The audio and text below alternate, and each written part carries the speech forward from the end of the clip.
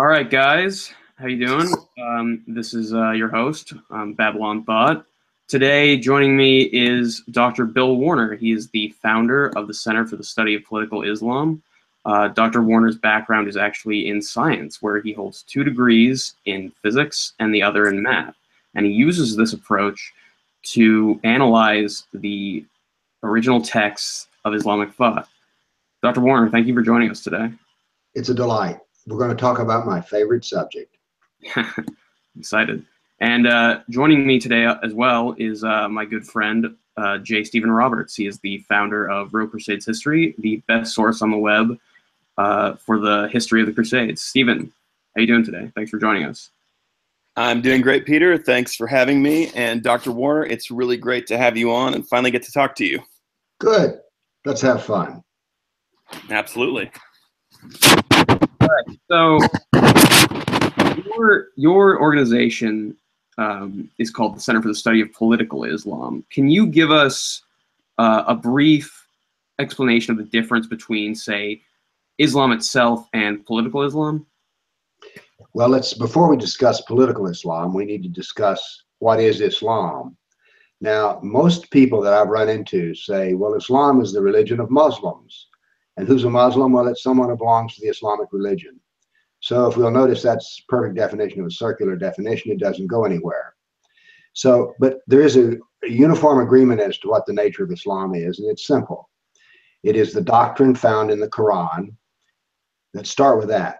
Now, if you read the Quran, which is not the place to start to study Islam if you're a serious student, but if you try to read the Quran, you'll discover there's something peculiar about it. And that thing that's peculiar about it is there's not enough in it to practice the 5 pillars of Islam. So what are we going to do here if all of Islam is not found in the Quran? Well, there's a trap door that leads from the Quran to what we need to know. And that trap door are the 91 verses in the Quran which state that every Muslim is to imitate Muhammad if they want to go to paradise. And if they don't imitate Muhammad, they'll go to hell. So we need to live our lives as Muhammad did. And how do we find out that life? Well, it's simple. We have his biography, which is the Sirah, S-I-R-A, and the Hadith, H-A-D-I-T-H, and the Hadith are his traditions. So we know an enormous amount about Muhammad. As a matter of fact, we know more about Muhammad's personal life than we do George Washington's life. It was recorded in exquisite detail. So Islam is the doctrine found in the Quran and the Sunnah of Muhammad. Now then, the thing peculiar about that doctrine, I've spent a lifetime studying religion and its effect on history. The thing that's peculiar about the doctrine is, if you read Buddhist literature, for instance, you'll discover that most of the sutras are about how to be a Buddhist. But Islam just devotes only about 49% of its material to how to be a Muslim. The other 51% is what to do about the kafir. And it's always bad about the kafir. So political Islam is the part of Islam that deals with the non-Muslim, the kafir. Religious Islam is the part of Islam that you practice in order to hope to go to paradise or avoid hell. Right, so it deals primarily with the kafir as opposed to the theological aspects of the religion. I have no interest in theology at all. Mm-hmm. So, Dr. Warner, how has our popular culture gotten the Crusades and the expansion of Islam wrong? Well, let's start with the expansion of Islam, then let's move to the Crusades. The expansion of Islam, by most of the people that I know of, is Islam just happened. It was, you know, I talk with Christians who don't really understand that North Africa used to be Christian, that Egypt used to be Christian, that Turkey used to be Christian. So I find that the average person, Islam just happens. That, you know, it just somehow or another was always that way. So most people's idea of the expansion of Islam is they have no idea. But let's be fair here. The average person knows very little about Islam, period. And why should he? Because if you go, I'm highly trained, and in none of my education did anyone ever explain anything to me about Muslims, except they were mostly Arabs. So most people know nothing about Islam and how it expanded. As a matter of fact, part of what I've done in popular culture is to create a dynamic battle map which shows 1,200 years of Islamic military conquest. Now let's deal with the Crusades. The Crusades, And by the way, the average Christian knows little about the Crusades except what he's been taught in the media, which is they were bad. But the Crusades were a defensive event. The reason for this is, if we go back to the hypothesis, which was the Middle East used to be Christian, then how did it become Muslim? Simple, by conquest. So what the Crusades were a call to drive the Muslims out of the sacred sites of Christianity, in particular Jerusalem. And so the Crusades were all defensive war. They were not where I've seen the theory advanced that somehow or another the young bucks who were had dukes for fathers didn't have anything to do and they didn't have enough money, so they just went to the Middle East to kill and steal. It was a religious motivated war, but it was also a defensive war to take back what had once been Christianity's. Yeah. Yeah, really good comments. So how did the early Islamic conquests impact the European Christian world? Let's start with the early conquest of Arabia because it started the process of crushing the Christian. As a matter of fact, here's what happened. Muhammad preached the religion of Islam for 13 years in Mecca and converted about 150 Arabs to Islam. The Meccans found him to be an unpleasant man who was argumentative, divisive, and so they drove him out and he went to Medina where he became a politician and a jihadist. This is all laid out exquisitely clearly in the Sirah, the life of Muhammad. Now, at first, Muhammad attacked the polytheists, the Arabs of Mecca, because he had a personal grudge. Then after he crushed them, he moved to crushing the Jews. Let's give an example of that. When he moved to Medina, it was half Jewish and it had 3 Jewish tribes. 2 years later, Medina was Judenrein, cleansed of Jews. But the attack on the Jews didn't stop there. He then moved to the Jews of Khaybar and crushed them. His last military expeditions were north into Syria to kill the Christians. All right. So his final words were, there shall be no 2 religions in Arabia, and keep giving the money to the Kafir ambassadors. So Islam fights a war with the sword and also fights a war with information warfare. Keep giving the money to the Kafir ambassadors. So after Muhammad died, we come to Abu Bakr, who was the first caliph, and he tended to the business internal of Islam because many of the Muslims said when Muhammad died, they're like, you know, we tried the Muslim thing, we kind of liked it, but Muhammad's dead, so we're out of here. And Abu Bakr says, not so fast. And so the Ridda Wars, the apostasy wars started, and when Abu Bakr died, he had unified the Arabs into Islam. That left Umar to come to power as the second caliph, and then Islam's power, once unified in Arabia, exploded into the Middle East and conquered. It crushed first Damascus, which was the intellectual heartland of the Christianity, and then it moved into Egypt, which used to be Coptic Christian, and it just kept expanding. The final crush, of course, was the fall of Constantinople in 1453, as I recall. So Christianity was crushed by 2 things: the invasion of Islam and then the imposition of the dhimmi or Sharia laws that ruled Christians. So the Sharia is put into place by a jihad invasion. That's the classical story of the fall of Christianity. All right. So what lessons from past conflicts with Islam, such as the Crusades and the Reconquista, can we apply to our current conflict with Islam? Is there anything we can learn from how the Christians dealt with it in the past, the Europeans dealt with it? There is an enormous lesson to be learned here.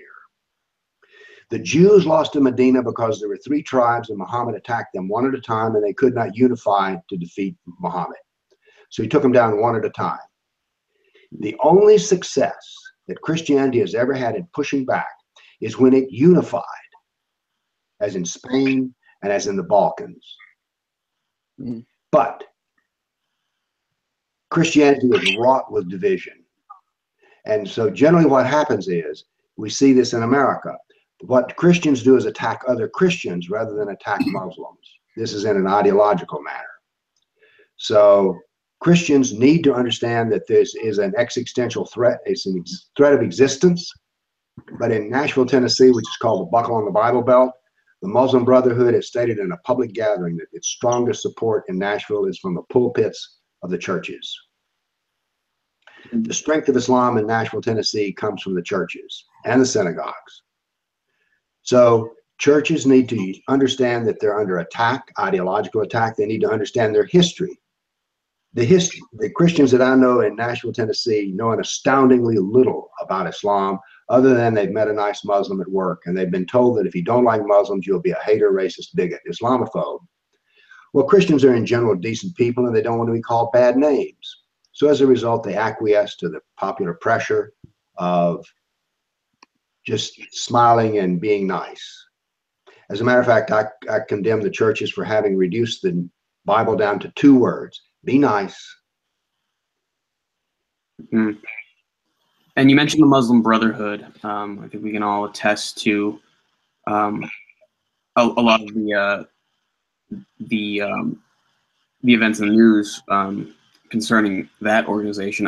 Can you briefly explain what the Muslim Brotherhood's plan for America is and what it is we can do to prevent it, if anything?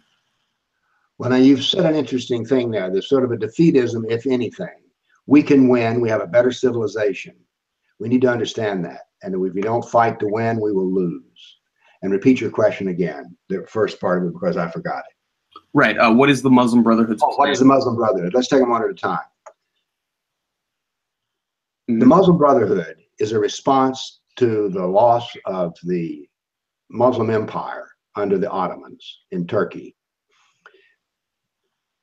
Right. Islam became weak, it was colonialized, and so the Muslim Brotherhood met in Egypt to create a new form of warfare.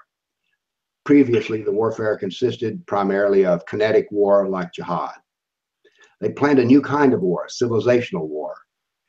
The Muslim Brotherhood is the most brilliant strategic thinking military operation in the world, and yet they're not even that they don't own a single gun, but they're part of a civilizational war. The killing that's being done, that needs to be done by the Muslim Brotherhood, is done by others, jihadist outfits. The Muslim Brotherhood are the men who have nice suits and nice shoes, and they show up at the door representing peaceful Islam. And they're so misunderstood. But the genius of the Muslim Brotherhood can be seen in the foundational document called, from the Holy Land Foundation, the Explanatory Memo. They lay forth their strategic plan. It's there to be seen.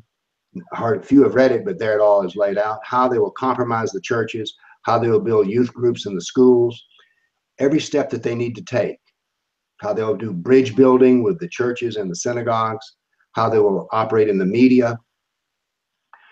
In Washington, D.C., it's impossible to go into any office and not find some Muslim Brotherhood representative who's always a very smiling, nice person. The Muslim Brotherhood practices civilizational war.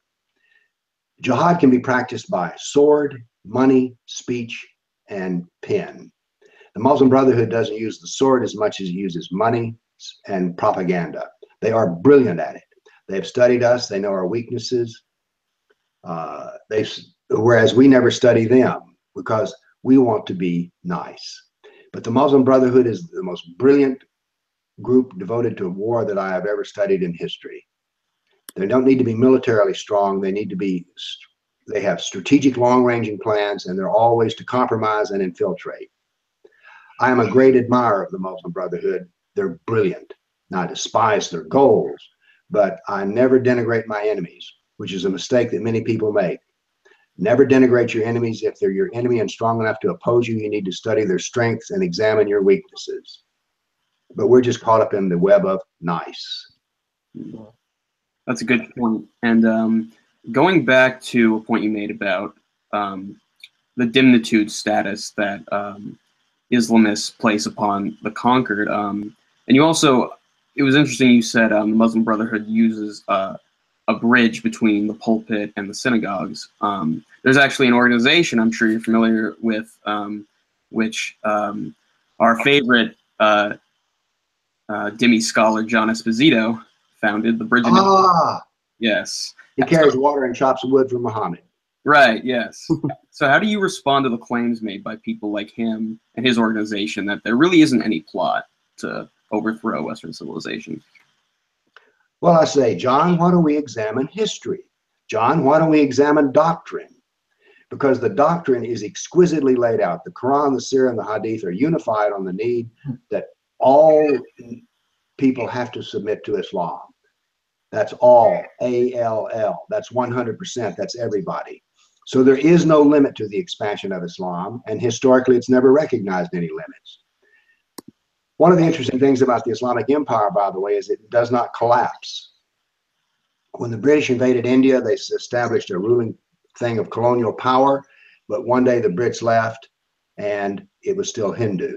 But once Islam is put into place, the Sharia guarantees that every aspect of that society will become Islamicized. How you use the toilet, how you cook food, how you make love, how you conduct yourself in public, how you knock on a door, how you say hello, what constitutes worship. All of these things are put into place. And so therefore, when Islam becomes corrupt, it does not fall because there's no native culture left.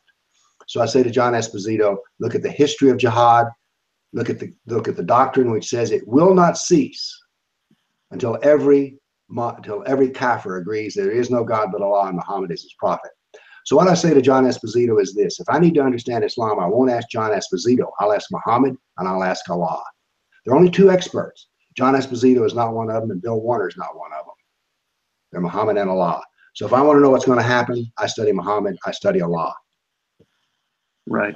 But Dr. Warner, I'm sure you see now that that kind of talk is just Islamophobic, as our friend Dr. Esposito would inform us. You know, I've never had anyone use the term Islamophobia to me direct in face, because if they do, I have a question for it. What the hell does that word mean? Phobia means I'm crazy, I have an irrational fear, but let us examine what I'm afraid supposed to be phobic about, Islam. Islam says in the Quran that I can be assassinated. Muhammad frequently assassinated intellectuals who opposed him. So therefore, if I'm afraid of assassination, does that make me phobic? Because Islam has assassinated intellectuals who opposed it for 1400 years. Muhammad repeatedly, let me quote you a hadith. Who will kill Ashraf, who has offended Allah and his prophet? I will, Muhammad, but I will first need to deceive him. May I do so? Yes, deceive him. And the assassin killed Ashraf. Who was Ashraf? He was a Jew who wrote a poem about Muhammad. Now then, therefore, this is the historical record of Islam, and every Muslim is to imitate the actions of Muhammad. That's the Sunnah, 91 verses. So therefore, should I be afraid of a people who have a war policy of assassination of those who disagree with them? Or am I phobic, or have I understood the nature of the threat? Yeah, Dr. Warner, I think you're making some really good points here, especially about the issue of, getting this history right. As Peter was mentioning earlier, Peter and I both work on this pretty large online project we have called Real Crusades History. Good for you. And yeah, and the point of that is really to talk to the Western world, the Christian world, and say, let's set the record straight about our own history, about the history of the Crusades. And the Crusades kind of, being representative of that large conflict between our civilization and the Islamic world. And I think, a couple of things come out of that. First of all, we can look back at this history, and there's a lot of heroism and things to be admired from the history of Western civilization and Christendom that comes from this time period, as opposed to what we're often told, which is that we need to have a negative view of that history. And then I think on top of that, what you're saying too, Dr. Warner, about understanding Islam for what it is, there's kind of this tendency in the left to want to cherry coat Islam and maybe make it into this. It's just one of many different religions, but what you're talking about, I think, I've studied Islam too, and it's you have to take Islam on its own terms. Islam makes it makes certain propositions, and it has certain goals that's separate from just like some individual Muslim that you might meet at work, like you're saying. So yeah, this is just a really fascinating discussion to me, and I'm really glad that we were able to have you on to talk about this stuff. So anyway, just wanted to give my praise to what Dr. Warner is saying here, but I didn't want to interrupt you, Peter. But No, I appreciate that, Stephen. Yeah, so sort of following what you were saying, Stephen, actually, that's actually a good segue into my next question was, Dr. Warner, you actually shared an article on Twitter about this, the fact that General H.R. McMaster and Sebastian Gorka, two people who I originally was happy to see were joining the Trump administration. H.R. McMaster as being a accomplished military leader, and Sebastian Gorka, somebody you see on Fox talking about the jihad threat. And I was really disappointed to hear that these guys were really reluctant to admit that we are at war with Islam itself. They're sort of those two voices on the right that still want to believe in this, really what I would call a myth, that it's just, it's just radical Islam. It's not Islam itself. We don't want to alienate the majority of the base. And I wanted to get your thoughts on that and how you think it might affect the Trump administration's policy towards Islam in the future. The shortest hadith is 3 words long. Muhammad said, "War is deceit." Mm-hmm. I could be called a hawk. I'm a doctrinal Purist. I could be called a fundamentalist, and I'm a hawk. I also recognize the political nature of Washington, D.C. The political nature of Washington, D.C. is that after 8 years of Bush, who was highly receptive to the Muslim Brotherhood, there's those famous pictures where he stood on the steps of the National Cathedral with the Muslim Brotherhood behind him and said, "Islam is the religion of peace." Bush himself started purging the Pentagon of those who knew anything about Sharia because the Muslims complained about it. Then we had 8 years of Obama, who chopped wood and carried water for Muhammad. One of my favorite questions in talks I used to give was, "Is Obama a Muslim?" And my response was, "It doesn't matter. He does the work for Muhammad." Right. So here we have Islam. Islam has moved into Washington, D.C. at the very top. The universities and in D.C., it is loaded with 2 kinds of people who oppose what I'm doing. One are the left and the other is the Muslim Brotherhood. The left is very powerful. So I'm going to just ask a question. Could it be that under the current political process in Washington, D.C., we need to take a half step instead of a full step? I do not know. I've not talked to the parties involved, but I am loath to shoot at someone who's in my firing line. I don't know if you shoot at all. Do you know what I mean? I try not to participate in friendly fire. Right. Yeah, you're saying that the current administration, as it's coming in, we might have some people on board who are going to be maybe taking a more sensible approach to the Islamic issue, but can't necessarily say everything that they think about it at this point, or can't put everything on the line. Is that kind of what you're saying, Dr. Warner? Yes, it is. I think that, again, the best thing about what I do are the people I meet. And people can I'm like, you don't have to worry about offending Bill. He's already offended everybody else. So I get to listen to people who will tell me stories that don't get told. One of these is by a retired FBI agent who worked in, counterterrorism. I learned a lot. One of the things I learned is that the top floor of the J. Edgar Hoover building is populated by FBI agents who are thoroughly picked to be Muslim Brotherhood friendly.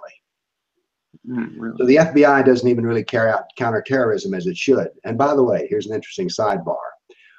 Inside of the FBI, when it came time to create the counterterrorism unit, they were told how many agents, every agent in charge was told how many out of his crew he was going to send to counterterrorism.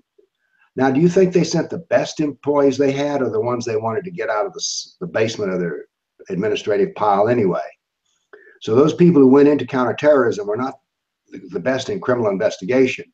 And by the way, the criminal investigation part of this FBI works really well still, the crime busters.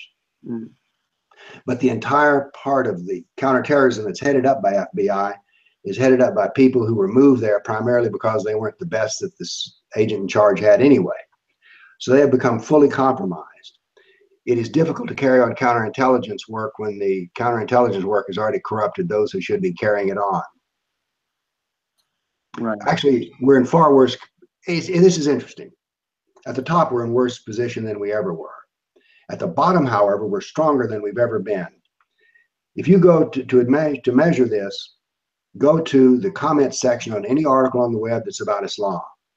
After 9/11, the comment sections were populated by three groups of people fairly equally: Muslims, apologists, and then those who knew something and didn't like it. Today, on the comment section, it is filled with factual comments about Islam. The Muslims don't even come on the comment sections anymore. And the left comes in to just do their Soros-fueled, oh, you're all racist, hater, bigot, Islamophobe, whatever, blah, blah, blah, blah, blah, blah, insults. So at the grassroots, people such as myself and many others, Spencer, have educated the grassroots. There's more knowledge about Islam at the common man's level than there is at the top. I wrote an essay one time called "The Higher You Go, the Less They Know." And I did this after talking to a gunny sergeant back from Afghanistan who understood Islam and realized that I had talked with lieutenant colonels who didn't know squat. Wow. So we make quite a bit of progress. Yeah, I've seen that too. I mean, there's been a really large kind of concentrated movement by certain people in alternative media to talk about this stuff and to talk about the history in a more authentic way. And yeah, I think we have made a lot of progress in that respect. Let me interrupt here. We've made progress in a way that is historic. Part of the Treaty of Umar, which was a dhimmi treaty under the Muslims in the Middle East, a kafir was forbidden to read the Quran. Now think about that for a moment. If they wanted to know what was in the Quran, they had to go to a Muslim and be taught the Quran. Knowledge about Islam until 9/11 was always in the hands of an elite in the universities. Now, I've been in a university for a long time, and let me assure you that college professors are there and they want to appear real smart. They don't want to appear simple. So they wrote about an Islam that was they would comment about a book that was a third-ranked comment from 200 years ago. This was dry work that no one read. We have now created a new intellectual weapon against Islam that has never existed in humanity, which is the common man knowing Quran, Sirah, Hadith. This is a unique weapon. For the first time, Islam's secrets are out in the open. I was doing a debate with a Muslim one time and he called me brother. I says, whoa, stop right there. I am not your brother. The Hadith says a Muslim is a brother to another Muslim, not to a kafir. There are 12 verses in the Quran which state that a Muslim can be friendly with a kafir, but he is never his true friend. I says, we are not friends. We are not brothers. I am a kafir. You're a Muslim. He said, why would you want to call yourself that word? It's the worst word in the world. I says, yes, it is your word, and I am a kafir hajis, a filthy kafir, and that is how you will address me, sir. Now, this is a powerful thing to say in a debate because all of a sudden it was like I slapped him up the side of the face. The whole discussion took on a different tone. I just kicked him in the nuts on the first punch. Yeah, I think too, there's this problem with people assuming that, you can't both at once study Islam and, to a certain extent, Islam is a part of history, and we can look at it as just as a historical topic, but we can also look at it just in terms of today and, dealing with it, I guess you might say strategically in the Western world. I mean, I have spent a long time studying, medieval Islam. I've read all sorts of medieval Islamic authors. I could say that, some of my favorite poetry is some poetry from medieval Al-Andalus. But that doesn't mean I can't make I guess you'd say a wise and informed decision about how my civilization, which I love and want to preserve, my heritage, my culture in the West, I want to preserve that, and I can make a strategic judgment about Islam and its relationship with my civilization that is kind of totally separate from my ability to just kind of appreciate Islamic history. You see what I'm saying? Are you saying you're capable of objective, rational thought? Yeah, exactly. Right. Shame on you. Yeah, Islam is the only topic in the world the only political system in the world that can only be understood by those who are inside of it. You see, I can't understand Islam. That's basically what they tell me. That's what the left tells me. Oh, you can't understand Islam. Hello. It's Quran, Sirah, Hadith. The Sirah is a biography. Are you telling me, sir, that I cannot understand a biography? I want you. One time, a man in a talk stood up and says, you know, you can't know about Islam. I says, sir, I challenge you to quote me the verse that I cannot interpret. I challenge you to give me the hadith, which I cannot understand. I challenge you to show me the fatwa I cannot comment on in an intelligent manner. And I challenge you to show me an episode in Muhammad's life and biography that I cannot understand. Tell me now. He said nothing. Yeah. What is he going to say? That I can't understand the biography of a man? Don't be ridiculous. And besides that, the Quran, I've made the Quran readable and understandable so that a high school student can understand it. I did the work that should have been done 1,400 years ago. And no, I didn't change a single word or a comma in the Quran. Yeah, I'll never forget, you know, I was pretty young. I was still in high school the first time I read the Quran, and it was not long after September 11th. And, you know, like a lot of American young people at that time, I didn't know anything about Islam. And after that happened, you know, after 9/11 happened, that's one of the first things I did is I went out and got myself a Quran and just read it. And I remember it was a pretty boring experience. Yes. You know? Like, actually reading through the Quran, like from cover to cover, it's pretty boring and it's confusing a lot of the time. And like you're talking about, Dr. Warner, you do have to go to the hadiths and the sirahs to get a more complete picture of Islam. But reading the Quran in itself, I mean, that was an incredibly enlightening experience for me. Just, you know, all those years ago, that was kind of my first step on this journey toward, you know, understanding more about Islam and its place in history. Can I explain to you why your Quran that you read, which is, I have several on my shelf here, is so hard to read and why my Quran is readable? Mm-hmm. It's this. The original Quran, the original Quran does not exist. It was, and about 15 years after Muhammad's death, the Caliph Umar commanded that Zayd, a secretary, pull together all the known copies of the Quran and produce a standard version. He did two things that are peculiar. Number one, when they finished producing what you now think of as the Quran, he burned all the source documents. Now, why would he burn all the source documents? Well, there's only one reason, didn't they? They didn't agree with each other. He then took and arranged the Quran in order of the longest chapter in the front down to the shortest chapter. You see, the original Quran had a story built into it. It was Muhammad's life. So by changing this, by putting the chapters in order of length instead of when they happened in Muhammad's life, you removed the plot. Yeah. Okay. Once you take away the plot, you've got a bunch of disjointed material. What my Quran does is it takes the Quran and puts it in the right chronological order, which is no secret. Google it. It's all known. And then I integrated Muhammad's life into it. For instance, there's a verse in the Quran which says it was all right to burn the palm trees. Well, if you're reading the Quran that you read, you have no idea what that refers to.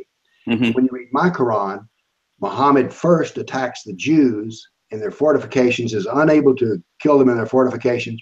They were date palm farmers, and so they cut the date palms. The Arabs said, Muhammad, you're a war criminal because you're killing crops. Then comes the verse which says it was okay to burn the palm trees. Muhammad's life gives that verse context. The plot of the Quran is this. It starts off with a hymn to God and ends with political domination of the world. It is an epic story. What makes my Quran readable is that I have merely rearranged it and reconstructed the historical story as it was in the original. Yeah, that's interesting because, yeah, it's true. When you just sit down and read the Quran as it is today, it is generally kind of a disjointed experience. You know, there's definitely not a plot to it. There was a plot in the original. Yeah. Yeah, that's really interesting. Yeah. You know, all this, the comments made by both of you about sort of this self-taught initiative to understand Islam really kind of reminds me of the quote by Thucydides, which was essentially the society that separates its scholars from its warriors will have its thinking done by cowards and its fighting done by fools. And I love that. Say that again. The society that separates its scholars from its warriors will have its thinking done by cowards and its fighting done by fools. That's from Thucydides' History of the Peloponnesian War. That rocks. Yeah, yeah. The great Peloponnesian War, which that's another book that is probably pretty unfamiliar to a lot of people. But yeah, it's well worth reading. Yeah. Yeah. So Dr. Warner, you've said in, I think, a few videos at least, that you don't believe that moderate Muslims are the answer to the reformation of Islam, or at least the just sort of the taming of the Islamic thread. And if that's the case, then what do you think is the ultimate remedy to this problem? Is it us studying Islam and sort of exposing its nature and sort of forcing a reformation upon it, or how would you go about approaching this issue? Let's first start with the word reformation. There have already been several reformations of Islam. The Taliban, Al Qaeda, ISIS, Boko Haram. These are all reform movements. Wahhabism was a reform movement. Reform means to go back to your foundations. That's exactly what these people do. But that's not what Americans mean when they say reform. What they mean is a kinder, gentler Islam. Because they know this professional engineer at work, and he's a really nice man, and he's a Muslim. So he's moderate. No, he's not applying all of Islam to his life, is what he's doing. Moderation in Islam doesn't come from changing. Let me ask you a question. If you have a book that is perfect, complete, universal, and eternal, how do you reform that? You can't. You cannot. If the Sunnah of Muhammad is what every Muslim is to pattern their life after, he's dead. There's no way to reform, modify, alter, or improve upon the Sunnah. It is fixed, eternal. How do you reform the Sunnah? You cannot. What we call reformation is denial. I just don't practice that. As a matter of fact, I've talked to Muslims who don't even really know what's in Islam. I think when I was reading a book on the Sharia, they referred to a verse in the Quran, which is, Muslims are not supposed to ask difficult questions. As a scientist, let me tell you this. The only questions worth asking are the difficult questions. The other ones, the easy questions, they teach in a college course, and you can look up the answers in the back of the book. Yeah. So the answer to Islam is 100% of Islam.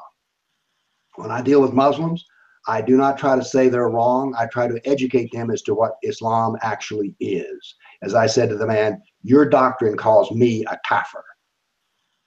Well, he did not like that information being out in the room. So I am educating the audience. I do not debate with Muslims. I only try to educate the Muslims.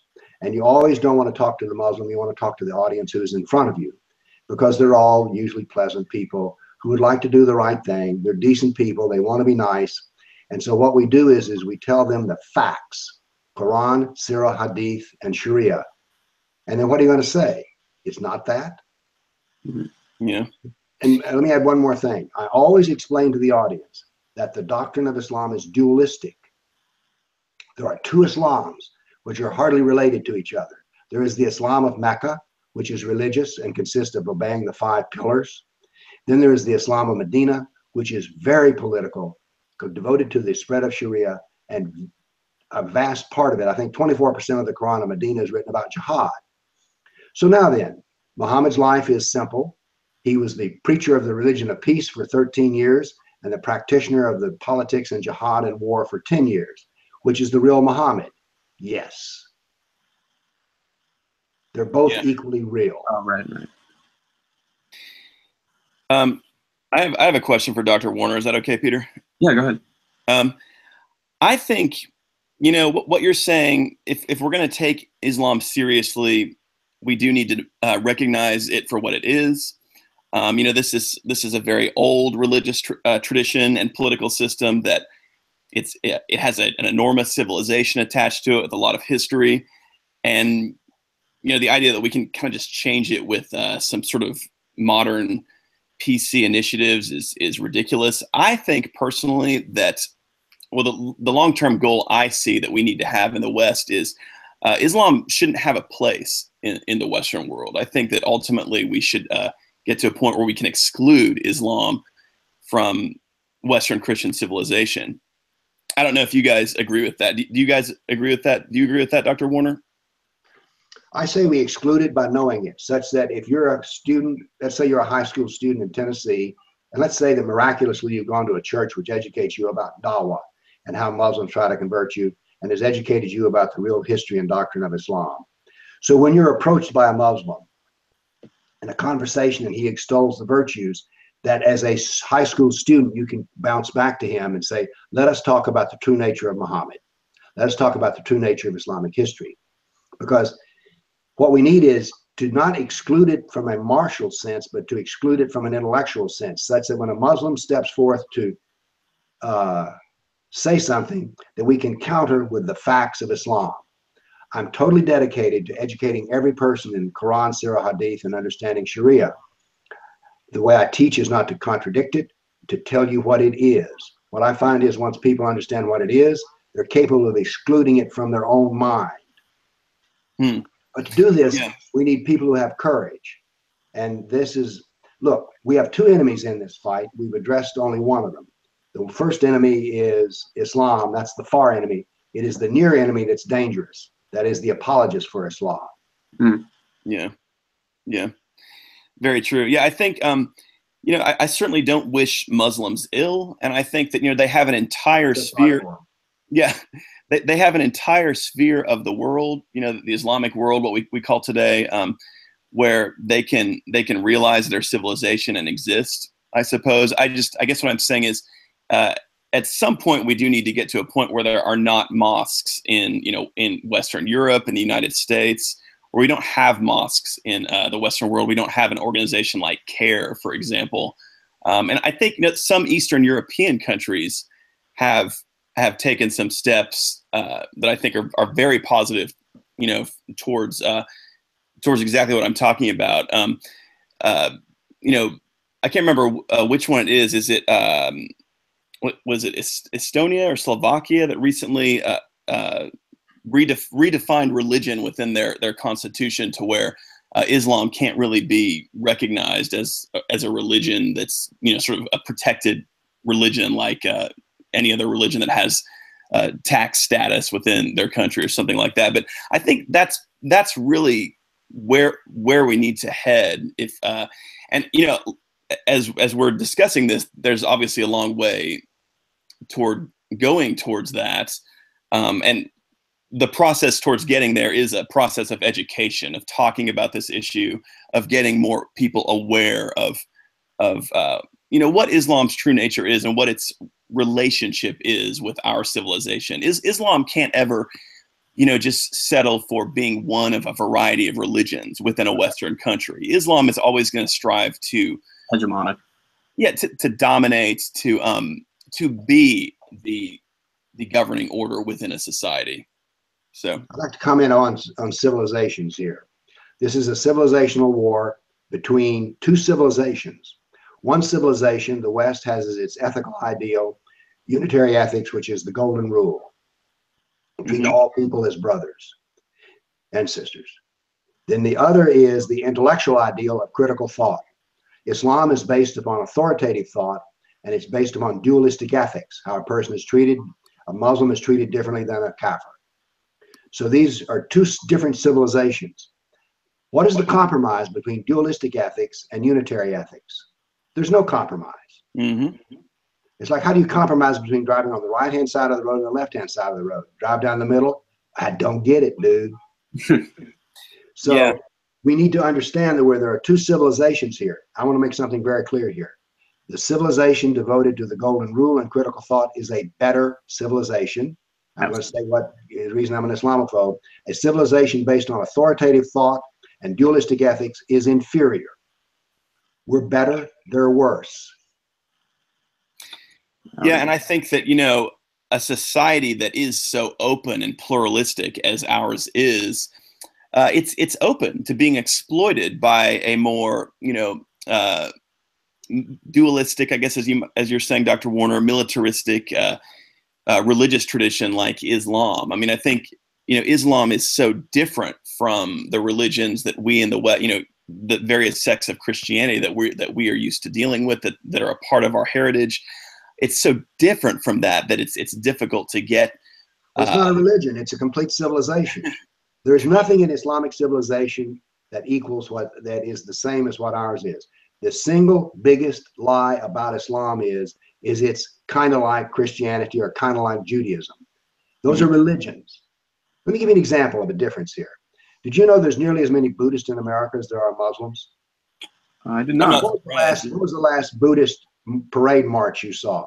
What was the last Buddhist who tried to come to the legislature and tell them how good Buddha is? Mm-hmm. Buddhism is a religion. Islam is a political organization that includes a religion. That's the reason we have the Muslim Brotherhood. There is no such thing as the Buddhist Brotherhood because Buddhism isn't political. So I reject even comparing Christianity and Islam because one's a complete civilization and the other's a religion. Now, there is a religious aspect to Christianity, but it's not as part of its core doctrine. Our nation, the United States, was founded upon Christian principles, but without a pope or a king who implemented Christianity. It was not a theocracy. So instead, we built a civilization based on the golden rule and based on critical thought. Right. I think,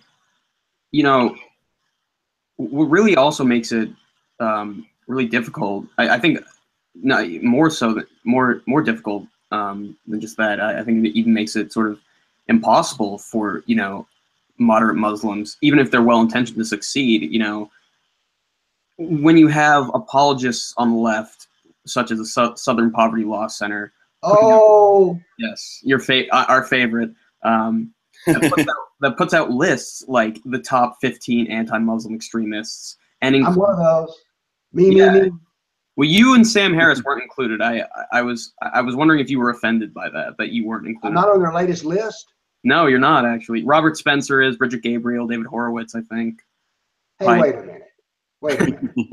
That's not right. I'm as good a hater as they are. I agree. I'm with you there. I need to get my PR firm on this.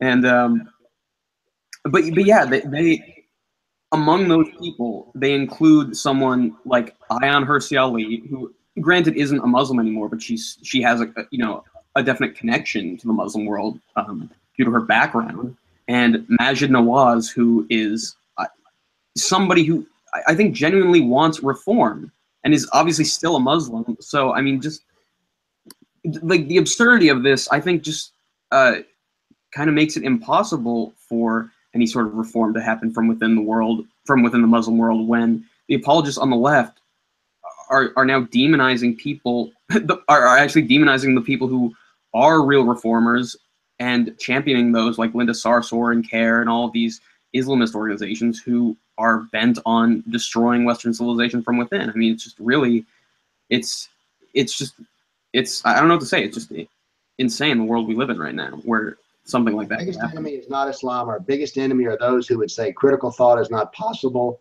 and we're going to call you names if you try it. By the way, Southern Poverty Law Center has never identified anything that I have said as false. They just say I'm an Islamophobe. And I used to be on those lists. I was on CARE's list of Inner Circle of Hate, too. I need to get my people on this. I need to be on those lists again. Yeah. They're dissing me, man. Yeah, they got to show you some love. But they never say I'm wrong. They just say, that's true. Let me point out something to you here. We used to be tougher in this nation. There was a saying that kids grew up with, which is, sticks and stones may break my bones, but names will never hurt me. Nowadays it is, sticks and stones may break my bones, but bad names will just cause me a moral collapse, and I won't even have an existence inside of society anymore, and I may go to prison. The biggest problem we have, you remember when you went back to, you said that if we separate, how is it? We will have cowards for fighters and fools for thinkers. Right. I'm afraid that's what we have, for instance, in the churches. I'm a very harsh critic of the churches. There's a job they're supposed to be doing, which is defending their civilization. Why is it? Here's one of my pet peeves. Why is it that the churches will work for federal dollars to bring in Muslims and will not say a word about the torturous death of Christians in the Middle East and in Africa? I condemn every pulpit that does not condemn that. Yeah. And these pulpits are filled with nice people. Yeah. They're kind, they're gentle, they're sweet. they're understanding, they're compassionate, and they're cowards. They don't have moral leadership because they're cowards. Yeah, the society they've lived in has allowed things for them to be probably too soft for a while.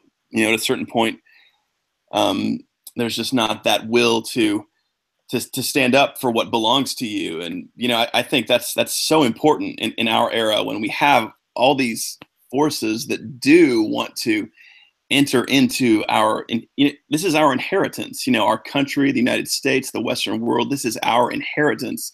And I want to be able to pass it on to my children, you know, strong and untainted by these forces that do, you know, that ultimately would alter it forever to where it was unrecognizable to us, you know. The reason the left and the Muslims get along is the Muslims are very clear in their battle plan. They want to put Sharia in place of our Constitution, and they're not compatible. We can discuss that later. But then we have the left who wants to destroy our civilization. So the left and the Muslims all agree our civilization has to fall. Now, the left are utopian idealists who have no need for history. But if they would study their history, they would study that in Iran, it was the left who brought Khomeini to power, the Tudor party. Okay. 5 days after Khomeini assumed power, he issued death warrants for every single Tudor party leader. So much for the left.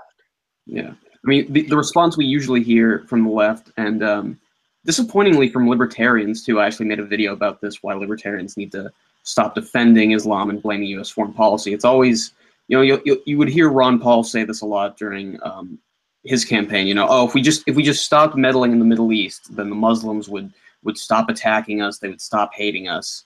And when you look back at history and you see this ongoing conflict between Islam and the West, you just see that that's really not the case. Rand Paul, in that statement, says, I know nothing of history. Right. Yeah. Yeah. So Dr. Warner, with this new administration we have with Donald Trump in power, and, you know, part of the thing that brought him to power, I think, was that he was willing to speak strongly on the issue of Islam. He even talked about banning Muslim immigration, and that didn't hurt his poll numbers at all. I remember when that happened. No. Yeah, if anything, that helped his poll numbers.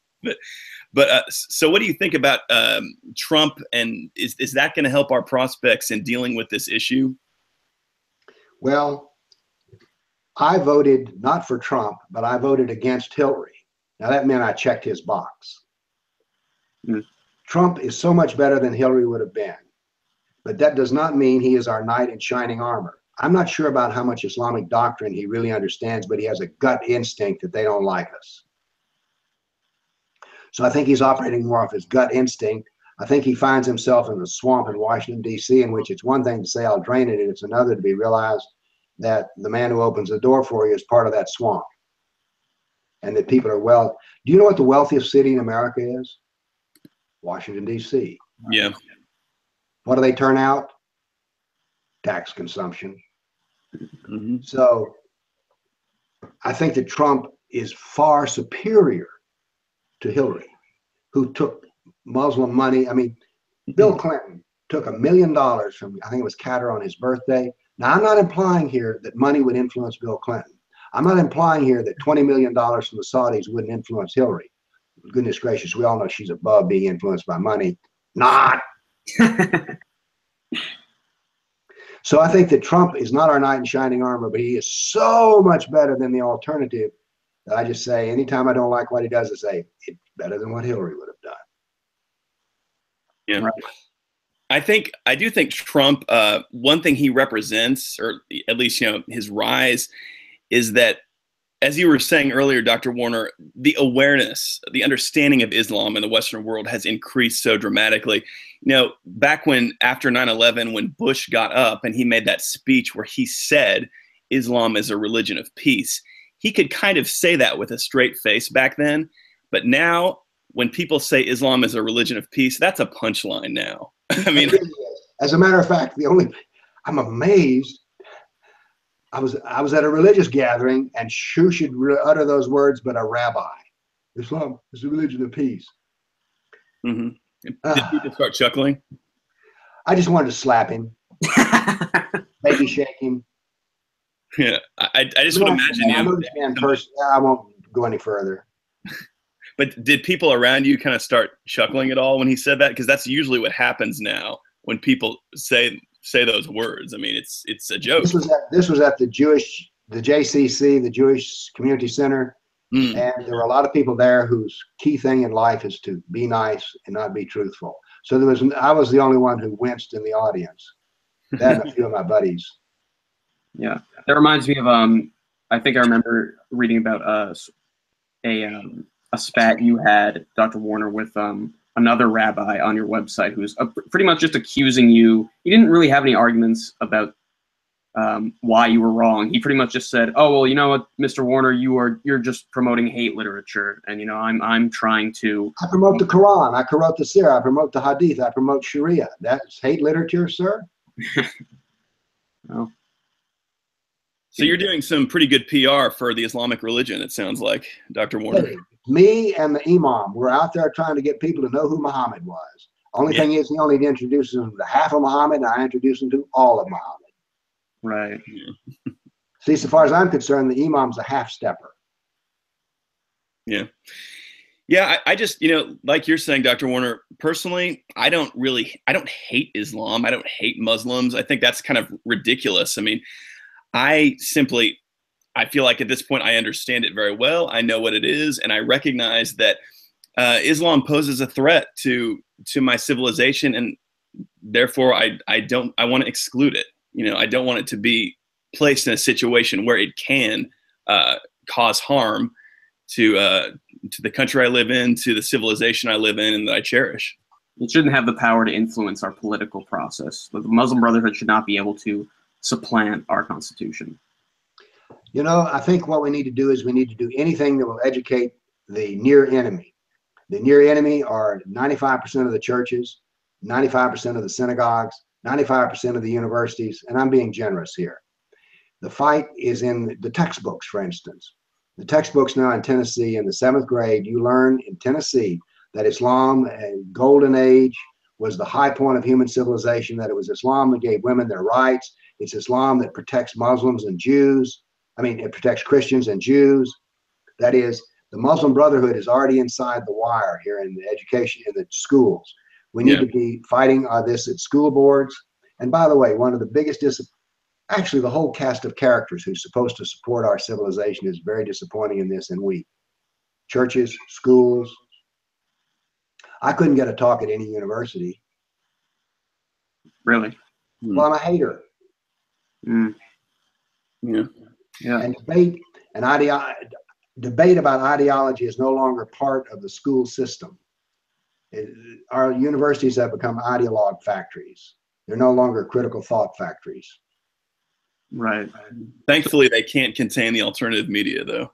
Yeah. The internet, in the earliest days, in the first year after 9/11, my wife and I used to debate. She's an internet researcher on Islam. Used to debate, did the internet help us more, or did it help the Muslims more? It helps us much more than the Muslims. As a matter of fact, if it were not for the internet, I wouldn't even exist, because no one would have published my books on my own. And yet one of my books, which no one would have published, is the bestseller in the world on Islamic law. But I couldn't have gotten a straight publisher to publish that. Right. So do you think the best way of spreading the truth about Islam to the masses is really through the alternative media, is really through the internet? Especially, as someone who is a college student, actually, I actually just went through a course on religions, and I was listening to my professor, when he discussed Islam, he pretty much, echoed all of those lies that you mentioned about Islam, that Islam was what gave women their rights, Muhammad was a peaceful man, and I'm just sitting there like, should I speak up, or should I be concerned about, passing this class? So, as opposed to that, maybe we as a civilization should be exposing the truth about Islam through the alternative media, instead of, since we don't have the opportunity to use the avenues of the church and the university to really to advance this idea. Ultimately, I think I was part of the civil rights movement in the 60s, which is part of the double irony when they call me a racist. I mean, I did voter registration, demonstrations, created a civil rights organization called DARE, Direct Action for Racial Equality. We held a high moral ground, and we were willing to proclaim that in groups in public. The day must come when the streets become filled with people like you and me, demanding that the full truth of Islam be sold and condemning the church and condemning the universities. It takes political action on the street, not with a stone, but with a pen and with a voice. Yeah. Yeah, education and information are really important. And the next step in our fight is not more individuals such as myself. We need to find some way to connect those who have knowledge, so that we can work together. So probably to be a political force, you have to be a part of a working group. As it is now, our movement is not really a movement because it's filled with highly involved and highly intellectual people, but we're not part of a working group. The Muslim Brotherhood, Muslims naturally think of groups, the Ummah. Kafirs naturally think of rugged individualism. So we sort of need an organized movement to counter the Muslim Brotherhoods. But it needs to, yes, I do, but we have not fully worked out those details yet. I'm just saying that as a theoretician, a 76-year-old man studying this is all that I do. I'm saying we have achieved the level of having good intellectual armaments. That is, we have a book collection that anyone can pick up and read. Me, Spencer, Boston. I mean, the list goes on. Trikovich, the list goes on and on. We have the weapons. We must now create an intellectual brigade which can use those weapons and to do so effectively against the near enemy, not the far enemy. Forget the Muslims. Right. That deal with the priest, the rabbi, the editor at the newspaper, the college professor. We need to start raising some stink, but we need to create a group to make that stink. Individuals will not defeat an army. Yeah, I think that's a really good point. So, we really need to get the information out there, which we have, but I mean, arm those who don't have it with that information, and then get out on the streets and start challenging the orthodoxy of the apologists who deny that truth, and start making as much noise as possible until those in the middle, raise their eyebrows and might say, these guys might have a point. I want to hear what they have to say. This could be like an organization that has local chapters, maybe, and that gets involved at schools and churches, and maybe does some political lobbying. Is that kind of what you're suggesting, Dr. Warner? I don't see how we win a political campaign based upon just individuals who are smart. Yeah. Good point. Yeah. Good point. Right. All right. So we're just about at a time here today.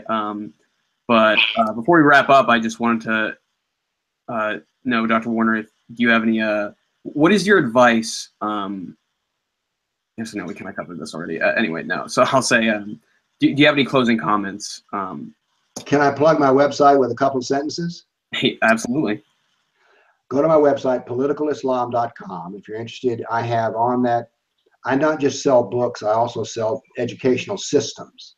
And so if you're interested in knowing more, I'd advocate that. And that's about all. And, excellent. Stephen, what about you?